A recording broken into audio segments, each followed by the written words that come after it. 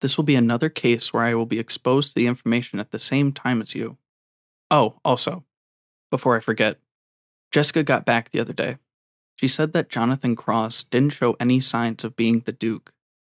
But I heard that Jonathan Cross disappeared around the time Jessica left town. I hope that's just a coincidence. But I'm going to keep an eye on Jessica.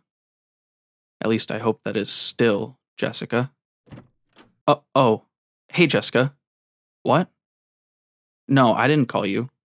I mentioned that you had returned from your task. Harrison? You mean Harris? Oh, yeah, he has gone on an investigation. He's investigating a mysterious monster that erases your memory when it sings. Yeah, sorry about that. That wasn't Jessica.